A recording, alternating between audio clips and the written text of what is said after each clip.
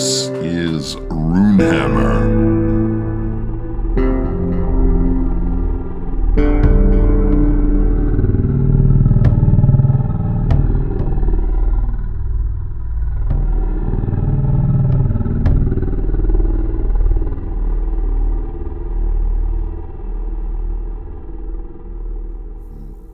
Deep beneath the crusted muds of the Blackpool swamps, with the stick-tangled entrance to the barrow long behind you, the riddle of the Red Crow all but solved, you enter there in the darkness, a chamber with 4 exits.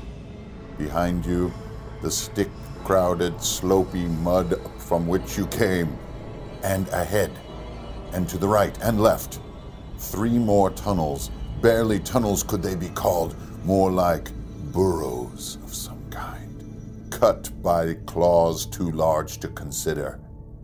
But at the center of the room, formed partially from dripping mud, muck, filth, and the detritus of flies, twigs emerging from every side, the form of a little girl. She takes one slimy step toward you. Unbearable is the weight of the gloom in this place. And as her head unfolds in a sickly, toothy grin, unfolding, opening, revealing a mouth too large for a head that size. In that great, gaping mouth, a tiny cubic object rests and begins to glow. And you know this will be the fight of your life. For that object, my friends, is the RPG mainframe.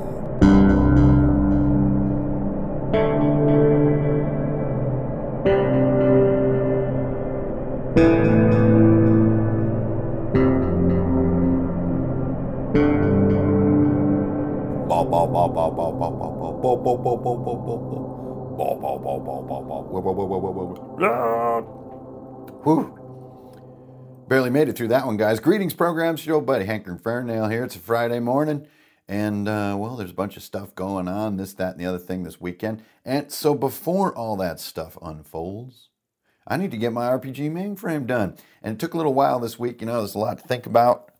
We're getting deep on some topics, and then also getting the YouTubes done. And so what are we going to talk about today? 2 things. One, we are going to clean up this stinking mailbag. I think that the mailbag is so scattered, I'm missing a lot of you guys' important mailbag stuff. So I'm going to actually change our policy, and I'll put a post up here on Patreon and everywhere else that we're going to use my email with subject line mailbag, and that way I can just parse them out, search them. And so if you do have a mailbag item, email it to hankerin.furnail@gmail.com and just put the word mailbag in your subject line. And maybe next week or so, we can really get this mailbag firing on all 4 cylinders. It's only a 4-cylinder, guys. It's an economical mailbag. Anyways, so that's a quick, just little item. I feel like it's too scatterbrained, and the number of questions and comments and interesting ideas is just getting a little too crazy to manage. So we're going to try to do something slightly organized, which I know is outside of my normal area of competence, is organization, but we're going to give it a try. Thanks everybody for all the awesome comments and kind words on the couple videos that came out this week. That's really great to see everybody having fun. And let's get down to the nitty-gritty of this discussion, which today I wanted to talk about a topic which is as old as the hobby itself. It dates all the way back to the beginning, even back to the days of Pardieu and the Master of the Maze, all the way back to the beginning, and that is the so-called, the epically dubbed theater of the mind. Now, what theater of the mind really is we ain't got no maps, or maybe we ain't got no minis, or like, roll 20 is down, so we're just going to use, just going to get a hangout going, and we're just going to play this the old-fashioned way. Well, for whatever reason, serendipity, I suppose you could say, in the past couple weeks, I've had 2 great theater of the mind games. One was the Mecha Hack, which was DM'd by Matt Click from Absolute Tabletop. And the other one is our game called Sinfall, which is this sort of far future Numenera kind of feeling game which is my old Cryfoth 5th edition group. And that is DM'd by none other than the Desert King, Cameron. So those two dungeon masters in the past couple of weeks have really, I mean, they're both awesome DMs, but have reminded me how fun a good theater of the mind game can be. And so what I wanted to talk about today on the RPG Mainframe is what elements make a theater of the mind game more fun and which ones can actually be a little bit of a drag, okay? So let's talk about the drags first, because everybody wants to end on a positive note, right? Well, there are things that are going to be in your live table game or your Roll20 game that are going to be terrible for your theater of the mind game. And the top one of these is precise distance. Any real sense of distance and spatial measurement is going to be clunky and difficult to visualize for your players. Even the layouts of spaces, if you're working in theater of the mind, are going to be very difficult and weird if the detail is important. If sort of what's there is the grocery list of what's there is important, that's always going to work great. But if it's actually relevant that this pillar is 40 feet from this altar because of an AoE spell that can be hidden from and stuff like that, right? I mean, that stuff's always really cool. But in theater of the mind, it's really easy for players to either miss those cues or become fixated on the wrong details, or to sort of clunkily slow down each turn as they're each trying to comprehend the details of the room because they realize it's like important. And so any sense of precise space. Now, you may be the kind of dungeon master who really, banks on precise space a lot in your room designs and how your traps may work and maybe your monsters, and even the way that hero and monster movement works for you might be pretty precise. You're used to that, like playing on grids, playing by the sort of 30-foot rule and 60-foot rule, and you know what I mean? But I'm going to have to ask you, if you're running a theater of the mind game, just set it aside, just let it be. And what it means is like players are going to be able to, in your mind, move further than they normally would, or use too much time moving a very short distance or whatever, but you're going to put all that disbelief, you're just going to put it away. You're not going to worry about it. They're going to get very much into this index card type mindset of, I'm going to move over to the console. It's not, I'm going to move 30 feet. It's, I'm going to move to the console, or I'm going to move to the altar. How far it is from that player to the altar, unless it's, like a quarter mile, is not salient in a theater of the mind game. And so your DM instincts might be twitching a little bit as you're seeing this sort of, loosey-goosey way of space being portrayed in your theater of the mind game, and just let that DM twitchiness just float away. Just change what you're focusing on, and just let the precisely measured space is just going to slow you down quite a bit. Okay, so that's probably the biggest one. The other one is detection. Detection is a word that is sort of a catch-all for all kinds of listening and looking and smelling and inspecting and doing all this sort of stuff. And once again, what I would like to suggest to you is that your world is not a full world. It is no longer a complete space. It really is just a collection of blobs, and the blobs are interesting. So let's say you go into a room. Normally a player will have this sort of full space, and they will actually move to a location and begin to inspect or look or listen or stuff, right? But in theater of the mind, once again, rather than going to a location, they just go to one of the blobs, one of the points of interest. So there's a cliff edge, there is a haunted pine tree, and there is a weird little stick doll. And where are these things in relationship to each other? Once again, it doesn't matter. And so when you're detecting things like detecting monsters, or maybe you're listening for this, that, and the other thing, you're not just doing it into abstract space. You're going to go and look at the cliff. I'm going to go and look at the little stick doll. Not like I'm kind of sort of going to scan the area and I'm going to explore this wall and stuff like. There's no wall. That's not interesting. There's maybe a wall as part of your description of the room, but for the sake of detection, everything, just like with space, is broken into blobs of interest. And it's kind of, I guess what you could call it, is the cognitive load of a theater of the mind game is greatly reduced than the cognitive load of a visual game. And what I mean by cognitive load is the capacity of the player's mind to hold the salient details. With a visual reminder constantly for them to look at constantly and continuously, the cognitive load that they can sustain is huge. There can be all kinds of little hidden details and nuance and continuous space and careful measurement and all these kind of things like secret items and all this stuff. But when the cognitive load is drastically reduced, i.e., they're having to remember your description and visualize it, they go from being able to cognitively retain an entire continuous space all the way down to maybe being able to retain 3 facts. Or 3, what I guess you could call blobs. Or in the case of the ICRPG mindset, 3 cards, right? There's a hatch, an eyeless horror, and a weird glyph on the wall. The rest of the room is this kind of foggy, sort of barely there-ness. And so this applies both to detection and how you fulfill when they do detect. You don't describe these huge continuous spaces, you describe these landmarks or blobs or cards, right? And then also how space is measured. They don't really move 30 feet west because you just don't have that much detail. So they move to the cliff. How far that is, does not matter. Okay, so those 2 things to me are what's going to really slow down if you're insisting. And then there's a final one, and that is a complicated map or complicated architecture. Complicated architecture induces one of 2 behaviors. One, it causes the party, maybe they pick someone to do it or they're all doing it, to try to draw what is being described. This is very difficult. This is old school gaming and a lot of people aren't up to it. And they're often, even I love doing it, but often my map is all wrong because of the limitations of description. So that's either going to happen, or the second and far more likely behavior is that they're going to sort of remember it for a moment, but then moments later not remember it at all and not get a fun and role-playable sense of the map they're in. There's like, what? There's 2 more doors back there we didn't even look at and now monsters are pouring out? Well, I didn't even know there were doors back there because they can't look at the doors. They're supposed to remember from the opening description that there are these 2 doors. They neglected them and now monsters are pouring out.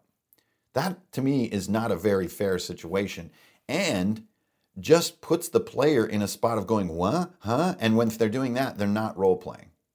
So if you're designing your dungeon and you know that it's going to be theater of the mind, sometimes it's better not to draw it at all because they're not going to get the drawing.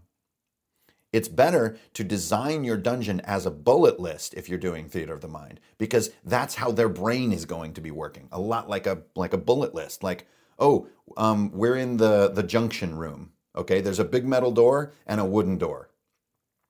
There you go. That's a very processable theater of the mind room. Okay, now we're in the chain room. There's this giant chain hanging from the ceiling and an exit at the far end. Oh man, okay, now you're talking. That is very processable by a player. You're in the hallway. It's a really long hallway and there's a bunch of little holes in the wall all down the hallway. So notice I didn't say it's exactly 10 feet wide or it's exactly 40 feet long or any of that stuff because all that is just inducing cognitive load. All they really need to know is there's a long hallway and some kind of weird holes in the walls. I mean, poison darts, hello. And so then begin play. And then, here come the goblins. So that way they just have so few facts that they need to recall that the confusing architecture that can sometimes be fun in a visual map is not eating up their cognitive load. And so it leaves cognitive room for them to role play and to do neat things in the space that you're describing, rather than spending their whole brain just trying to process where they are, or making lists of like how many doors there were and like is there a right and a left turn and all this kind of stuff. So if you look at your dungeon, your theater of the mind dungeon, in sort of retrospective after it's played, it's going to seem really, really simple, especially if you draw it out. And that's okay. And I think that you actually can find some of this sort of dungeon design in The Oath of the Frozen King, right? So if you look at it as a visual, it's kind of like, well, that's a sort of overly simple dungeon. It's just like 3 rooms and 3 little corridors and stuff. But that in a theater of the mind game, that's plenty to fill up the cognitive space that you use for architecture and leave this nice big brain sort of surplus to do your role playing, to do your character accent, to use your sword abilities to their best, like to track your spells and stuff. That's your other sort of cognitive load that's being induced. So those are my three big ones, and they're all kind of related in a way. So complex maps, precisely measured space, and precisely governed detection of that space. So you can see they're all kind of similar in a way, but these are the things that are going to klutz up your theater of the mind game. And it's better to just let them go. Just let them go. Your dungeon for your theater of the mind night might be 3 rooms in a row connected by short corridors. That's it. And that could be a great night of gameplay. You don't put the emphasis on the mapping and the space. You put it elsewhere. And that's what we're going to talk about next. Okay, so before I jump into what I think the keys are to a great theater of the mind session, I'd like to sort of just holler out to Matt and Cameron, who were my dungeon masters in these recent sessions. And they did have very different styles and different techniques. So on Matt Click's side, we did the mecha hack. And if you were to map out the space that we actually sort of battled through, it would really be just sort of like a hot dog shape. We were kind of like in this field, and then we were kind of in this sort of street, and then we're near this like big sort of orbital gun. That is it, you guys. That's it. And I'm not saying that's it like that's bad. I'm saying it was awesome. That may seem like almost nothing, but it was a really fun session. Because once again, the map was not taking the glory for the night. The glory was elsewhere. And so Matt's style is a lot sort of like sound effects and a lot of gravitas. Everything absolute tabletop to me, if they have one word that they sort of huddle around like a campfire, it's gravitas. And we had that in that game. And when the dungeon master is not shy about making sound effects and doing voices and portraying gravitas, which, this sometimes is not easy because a lot of games are really funny. And it can be hard to go ahead and pierce the funny barrier and be dramatic and have gravity. But, Matt's really good at that. Tim Carney is really good at that too, of just setting the comedy aside for just a second and being really serious in a way that adds to the immersion of the game. And so I felt that is a lot where he put his emphasis in that game. It wasn't on the mechanical challenge of monsters. It wasn't even on the sort of danger of the monsters. They were nominally dangerous. It wasn't on us understanding the variables at play because they were wildly simple. It was more his portrayal of the emotion of this moment. And I think that's sort of, his part of his characteristic style, but I don't play in that style that often. So for me, it was like a sort of a nice bucket of cold water. It was exciting. It was fun. And that's how he made his theater of the mind game really shine. Now for Cameron, the Desert King, he has a little bit of a different style. For one thing, he is very open to players describing the stuff. And sometimes I've noticed Matt do this as well. But like last night, we had a few real key moments of it, and the session before actually, of like major discoveries in our world that players are going to invent what it was. And it was fantastic. At Cameron, and this I think is a really a mark of honor for him, one thing that, if not his strongest feature as a dungeon master, is that he just lets us be us. Now that may seem obvious, but so many dungeon masters think that they have all the cool ideas and that they need to get them out on the table. They need to make them happen, right? We need to see this awesome thing, this boss or this whatever. But Cameron, if the 4 of us are all just RPing together and just going bonkers, he just leans back. It just happens, and it doesn't sound, it doesn't get silly or go off the rails or anything. He just lets it happen, and I think that's why our characters become really attached to each other and to us as players. And so that's one thing that he's doing. Another is that we were playing ICRPG, and Cameron actually, I had not seen anybody do this, but he had narratively driven timers on his challenges. And what I mean by that is not just a D4 that's out there and he says, the timer is sitting at 3, guys, which is kind of what I do. He would describe in sort of subtle terms every time that his timer was clicking down, but not tell us that it was a timer clicking down. We would just get sensory cues from the world. And he's sinister with this stuff because basically what he does is he powers up his monsters for any delay that we're incurring as we muck about. His monsters are all powering up in the background. Now, we started figuring it out after a couple sessions, but I love this because this is, again, independent really of the map almost entirely. And it does take a certain sense of what those cues would be as the dungeon master. You're almost portraying an objective world that the players aren't seeing. So it's like a closed room. The sounds emerging from a closed room. To do that effectively as a dungeon master, you need to know exactly what's going on in that closed room. And that's a fun, it's a fun feeling as a player to discover that the DM already had this kind of world in his mind that was happening that you're discovering. It's the objective reality, right? When a map or an experience in RPGs has objective reality, and then you discover that objective reality, it's a really satisfying feeling. And that's as opposed to subjective reality, which is like where things are being improved sort of right under your feet, which can be an unnerving feeling. And so Cameron has sort of a very different style from Matt. Still his share of sound effects, though, and Cameron does some really, really weird NPC and monster voices that give us all the creeps. And so that's part of it. But these are elements that are totally independent of having visuals for your game. Having sensory cues that are just fun and build tension. Having cool sound effects, having weird voices. And so the two dungeon masters, for different reasons, I think made the Theater of the Mind really fun.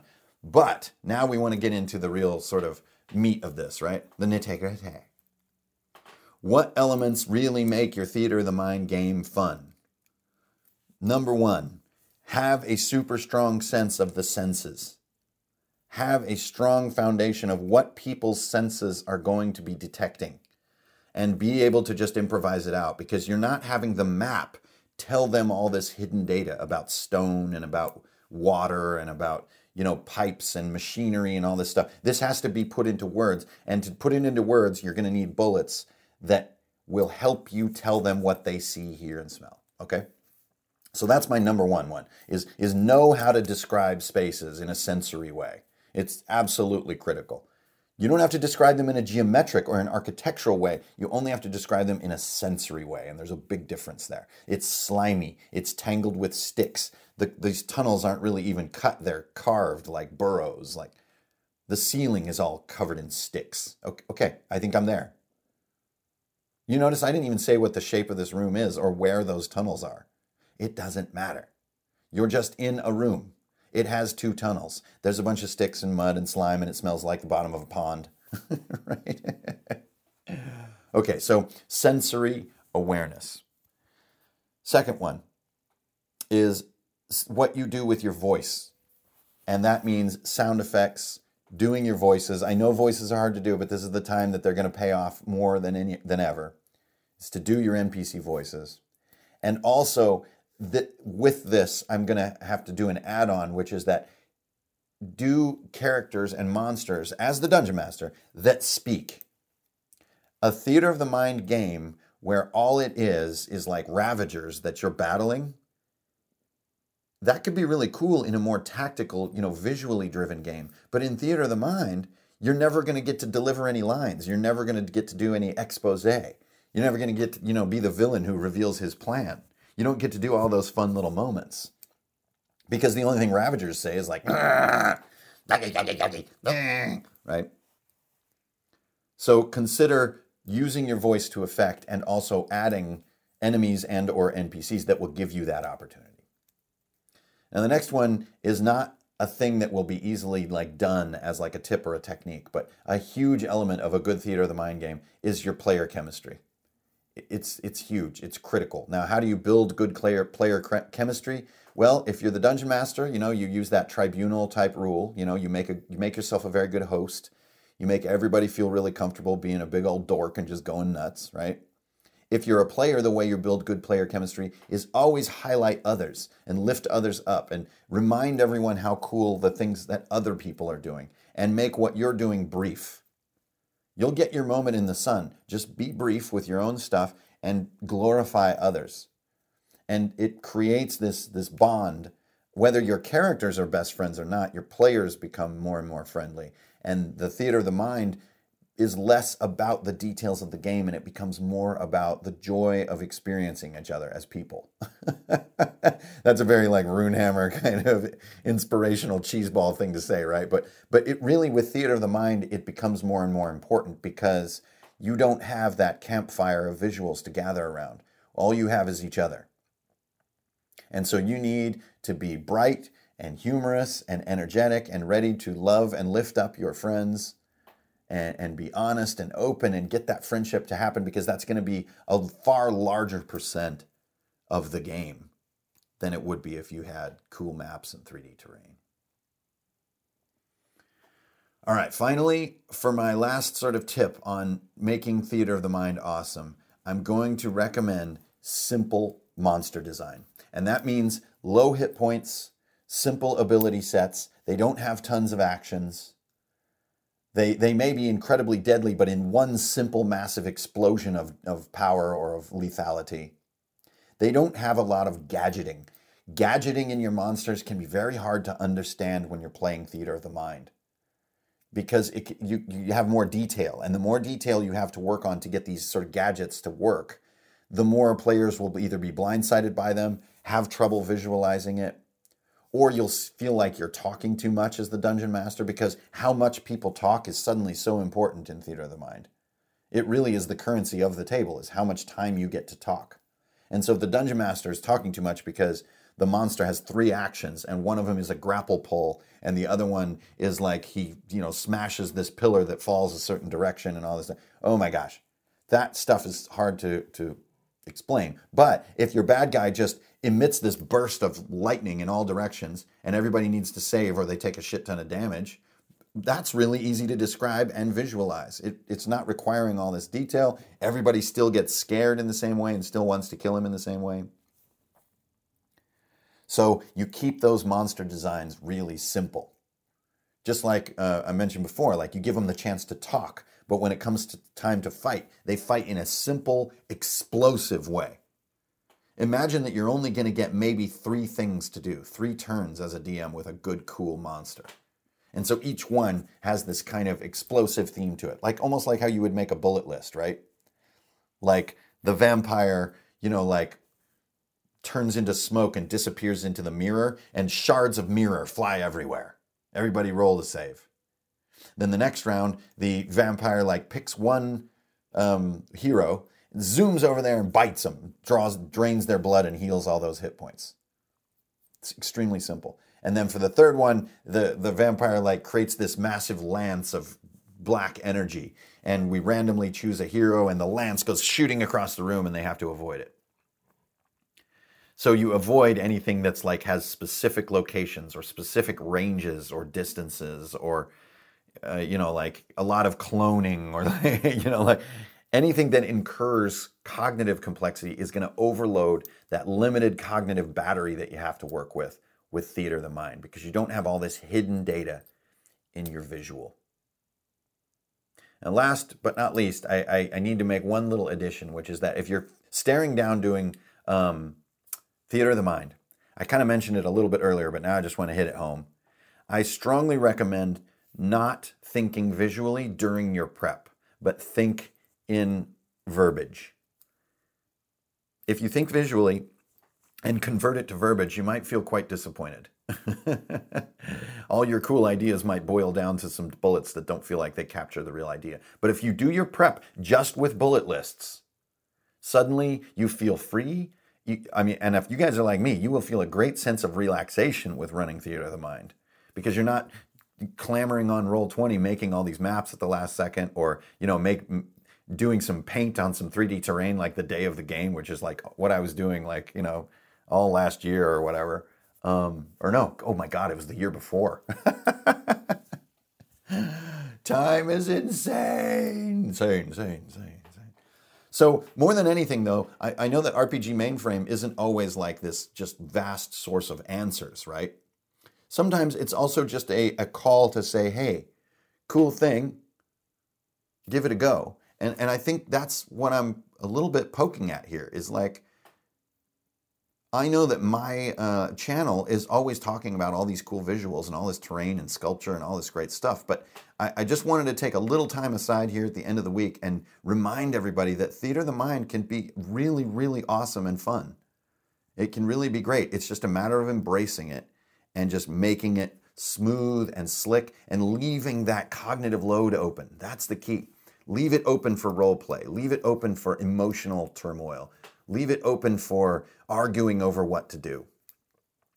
And then I keep saying the final, but a way to end, let me put it that way, a way to end a great Theater of the Mind session is to give the players these massive choices, because you're not forced to make all these maps and do all this kind of visual prep. And you can do this even in a visual game, but in Theater of the Mind, it's even more important. Give those players massive choices to fundamentally alter where things are going next. And Cameron, shout out to you from last night. We had a great moment with this last night. And it's one of the funnest things to do in Theater of the Mind is to be a player and to argue over what you're going to do next. To me, it's one of the things I remember about the very first few times I played D&D that I loved so much was discussing or arguing with the other players what we were going to do, like how we were going to go find the dragon, or how we were going to take down the evil knight, and like people can put ideas out on the table. We discuss their merit. Maybe we even discuss how to gadget them with spells and abilities that we have. A plan, it's like discussing the plan and what is that plan, and the outcome that the players have of what they want to do is actually what we're going to do. It isn't just chaff or sawdust that the DM is going to ignore. It is actually what the DM is going to prep, is what we plan. And that's why it's so important that we have this discussion. How are we going to proceed, guys? Well, I think we should go get the golden key that we heard about, but we have to travel way up to the Icelands to get that. And the other guy goes, no, that whole thing's a red herring. What we need to do is go back to the castle and, bolster our defenses because the red dragon's coming.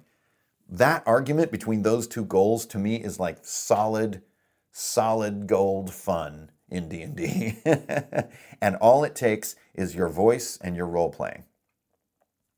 And the relationships that you've built up together, the history that you share, and it all comes into play in those types of discussions at the end of a great session, especially with Theater of the Mind. This is like where it really shines, is all you need is your voice.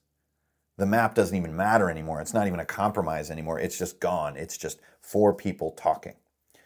A quick note on that too. Another way that you could encourage this is do a little bit like Matt Click does. It's also what Matt Shaker and Alex Alvarez do, which is give everyone at the table a chance to have their final line for the night. So like, you zoom in on them almost, or you show like we say with ICRPG, we show this sort of final panel of a comic book. What are you saying in that panel? And then you just go around, give each person a chance to be cool at the end and to give themselves a conceptual anchor for the next session. Again, a thing that you can do in a visual game, but in a Theater of the Mind game can be even more valuable because it pins down what that character was at the end of the session, gives them that anchor of conceptual data that's going to let them begin the next one with that feeling of being more clearly realized as a character. Because remember, if it's true Theater of the Mind, you don't even looking at like pictures of yourself or like tokens or miniatures or anything. You might have literally no visuals. And so those lines at the beginning and the end of a session can be the visual sort of anchor of a character build. So anyways, mainly I just wanted to say Theater of the Mind, thumbs up, guys. That's really you're really getting your money's worth on this podcast, right? But I think it's just something worth considering. Like, try some prep with it. Pull your guys together, your players, your ladies, and give it a go. I mean, see what happens. I'm kind of getting really antsy to run my own Theater of the Mind game here coming up soon, so I'm gonna figure something out. But until then, I'm going to get out of here. So the post will be coming up for the mailbag email. And hey, everybody, it's Friday. It's going to be the weekend, so I bet everybody's got games coming up. May your dice roll high. And may the wind be ever at your back. And may the wind emerge from your back. Because you are wind back. Wow.